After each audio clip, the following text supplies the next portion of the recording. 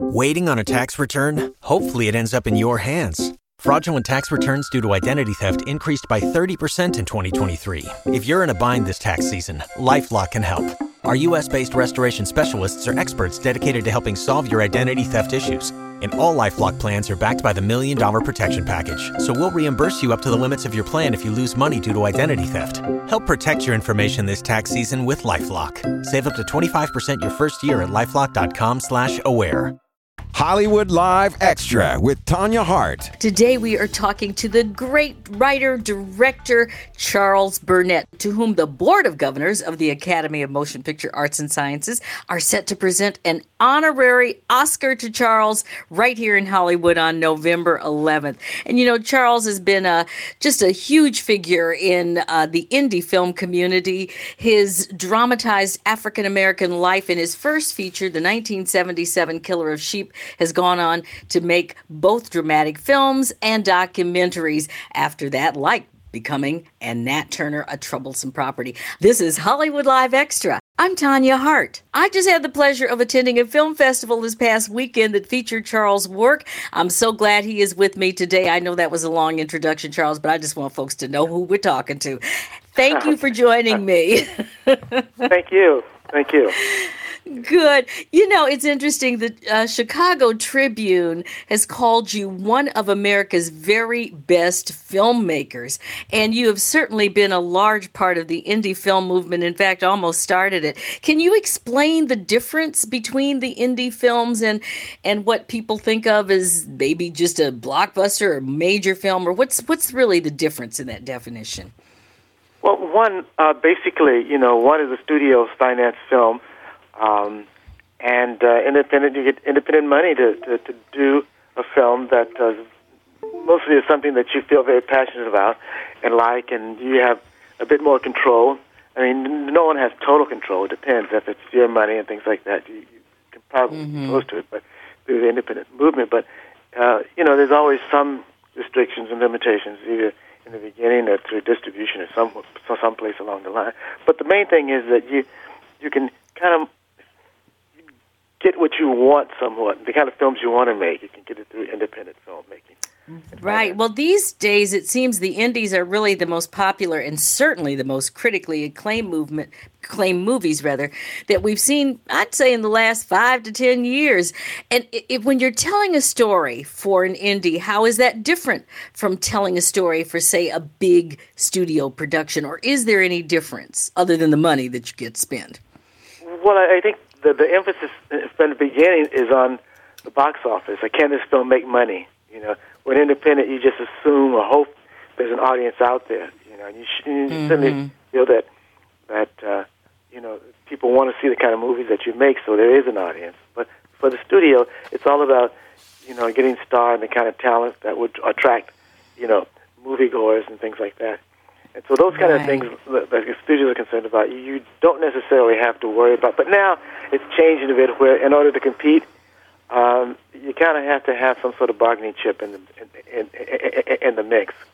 Mm-hmm. Because making it is one thing, it's finding a distribution and an audience is another thing.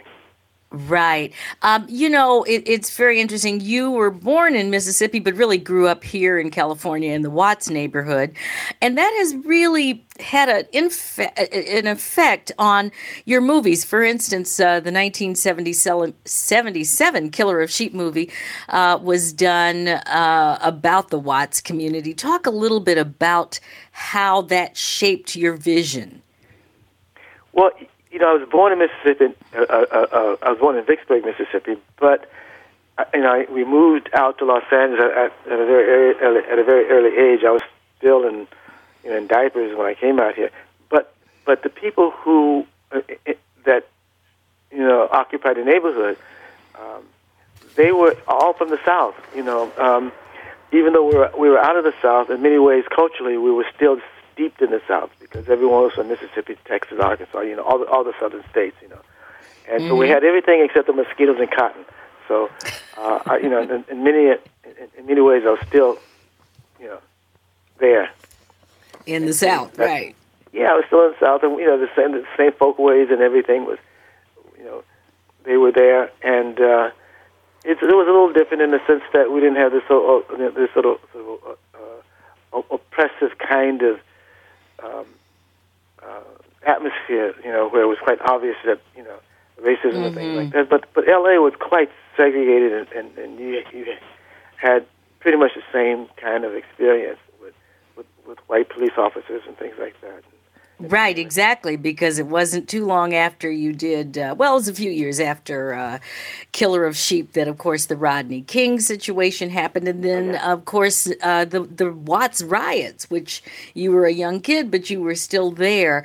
It's interesting because your movies do kind of revolve around all that Southern folklore and mixed, though, with modern themes. It was kind of funny. We just both returned from the Fade to Black Film Festival at the University of Cincinnati, where your movie To Sleep with Anger was featured. And even you were surprised by some of the audience reaction and comments. Can you talk a little bit about that? Yeah, it was quite surprising, and I really had a great time there at the Fade to Black. The film To Sleep with Anger hasn't been shown that much, even though it's been out since 1991 or 90, whatever, I can't remember the exact date it was released. But it didn't get really wide distribution like it should have. So there's a lot of people in the audience, and the other day, and Cincinnati was the first time people have seen it. And it was quite surprising. So a lot of it was, I think, a sort of mixed group of people there. It was, I think, half and half of older adults and younger people, and of course, there was a different experience with the older people who were mostly had experienced, a lot of the things in the movie, about, coming up, leaving the South and coming up to the cities in North or West, whatever, and getting to a point where, you leave your community after you become successful. You want to change and, leave all those things that got you where you are behind, and forget about those things. And so this was an attempt to try to explain what had happened and how that sort of thing divides the family. How there's this older group that wants to go back to the South and appreciate these roots and values that they acquired, by living in this sort of environment, whereas younger people want to forget about it and just think about material things, which leads to not having a foundation and not having anything to fall back on, and so it was a attempt to try to talk about things that had become less and less familiar in the community. But the people there in the festival, surprisingly, related to it. So I was very happy about that. They really did. I sat there listening to their comments myself and thought, wow, they really got a lot out of it. But most importantly is that this film is so current today. Of course, it does star Danny Glover, who is still around and doing things, and a great cast of people. But it's amazing how 20 years later, a film resonates today. And I guess that's really why the indie movement has become, so important in this business that we call the movie business. And you've gone on and you've done a lot of things since then and work with everybody. But as an independent, I'm so glad they are giving you an Oscar, Charles, because boy, do you deserve it. You were one of our first guys out there on the front line. How did you hear about the Oscar and what was your reaction? It was surprisingly because I didn't expect it, of course, because I had nothing in the running. I was busy working on this documentary that's produced by Barbara Burnett about the integration of hospitals. It started it started actually in the early 1900s. But anyway, this while the civil rights movement was happening in the South and all over, people didn't realize that there was this movement in hospital care, that a lot of black people of color, didn't get the same treatment, and a lot of times they were turned away from hospitals because of their color. and that was the worst aspects of racism in this country was in hospital care. It was just, Wow. babies and mothers who were, had wanted to deliver or needed to Mm-hmm. deliver their babies, and proper conditions were turned down, and people died, and all sorts of things happened. And people don't realize that. And when you talk about the film, what it's about, everyone's response is, I didn't know that. I didn't know that this had taken place. But it did. And the other thing about it was black doctors who started the movement. Mm-hmm. And so that was the other interesting part about it. They brought it to their attention. And women and the sororities started this hospital care for black patients who couldn't get treated in hospitals. So a lot of the black women and sororities were responsible for trying to bring proper Medicare to rural areas and to cities and things like that, which couldn't get hospitalization or anything. So. Right. And this is what you were working on, actually, in the middle of hearing about the Oscar. Yeah, I was busy talking to the producer about trying to set up post-production, and this guy out of the blue gives me a call, and he says, well, I need to talk to you, and there's this academy, and say, well, can you call me later because I'm in the middle of this editing thing, And he said, well, it's important. I'll either call you back or you call or you call me. I said, fine. So after I got off the phone with Barbara, he called me back, and he said, "What? Well, do you know what this call is about?"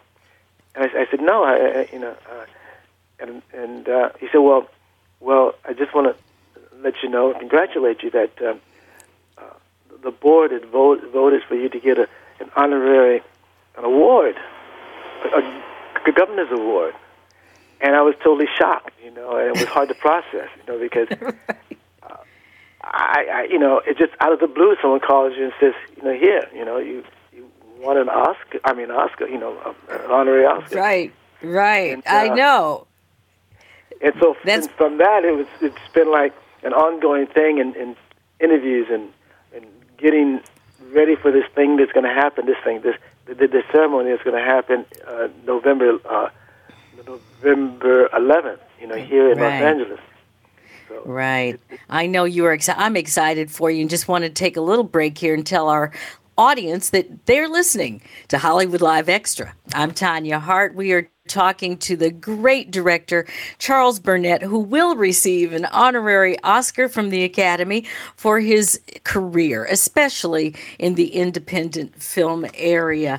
We've gone a little bit of a ways. I look at somebody like an Ava DuVernay now, who, of course, is, come along and sort of rode the heels of one of your classmates at UCLA, the great Julie Dash, who was one of our first black female directors. When you look at working with Julie, because I know you guys have been together since college, and you see that leap to now Ava DuVernay, both females, what does that make you think about the business, and have we made some progress? Obviously we have. In the 1960s and things like that, this wouldn't happen.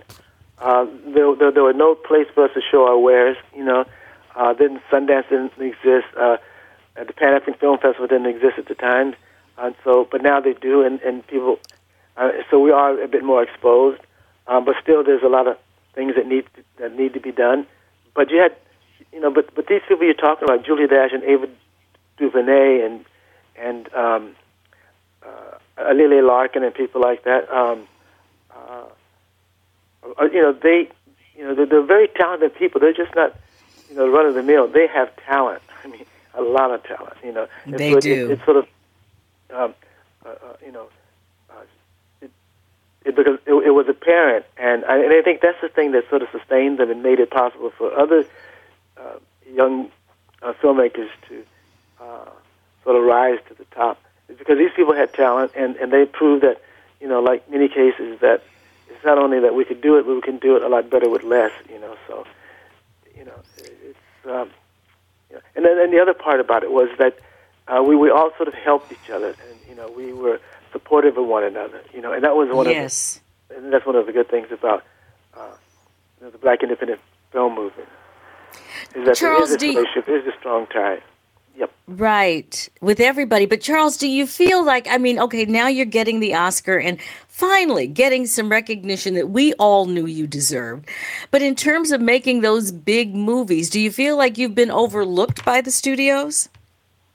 Well, in a way, yes, because the films we make may do well critically, but in terms of financial matter, in terms of making a large impact at the box office, that's been a problem.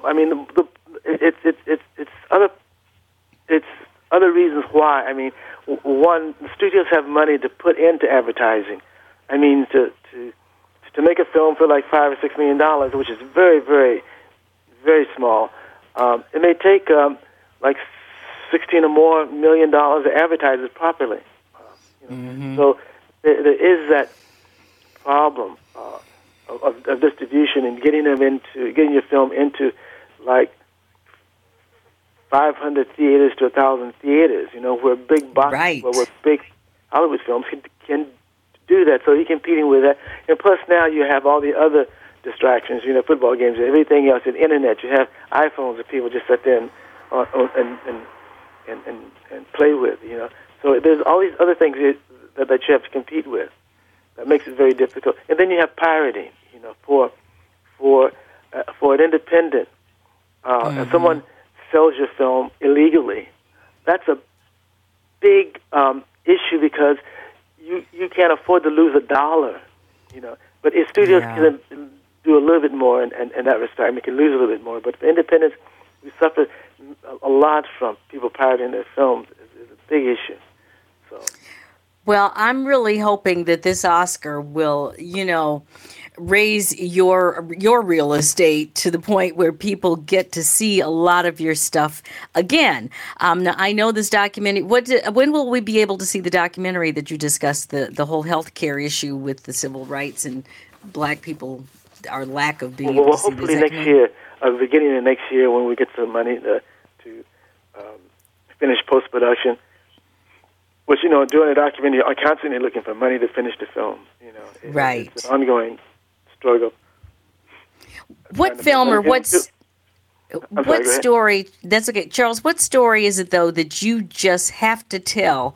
Your career is certainly a long ways from being over, but before it's over, what story is it that you just want to tell and have to tell? Well, we've been trying to tell several stories. One on Frederick Douglass. Tried to do a life story of Frederick Douglass. We thought we had that going.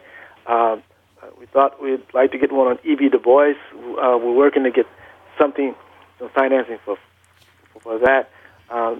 There's some Chester Hines stories. There's a whole bunch of stories. There's so much out there that particularly the slave narrative. If you read those, there's so many stories in there. We don't have a lack of stories. Yes, that is so true. Heroic people, particularly you find in the slave narratives. But there's, Ida B. Wells was her great granddaughter, and I guess they live in Chicago, but one of them lived right behind me, and I didn't realize that until Bill Greaves, who was a very famous filmmaker, black filmmaker, called me and said, "I want you to work on this film with me in this documentary. I'll be out here for a day or two. I need to interview this lady."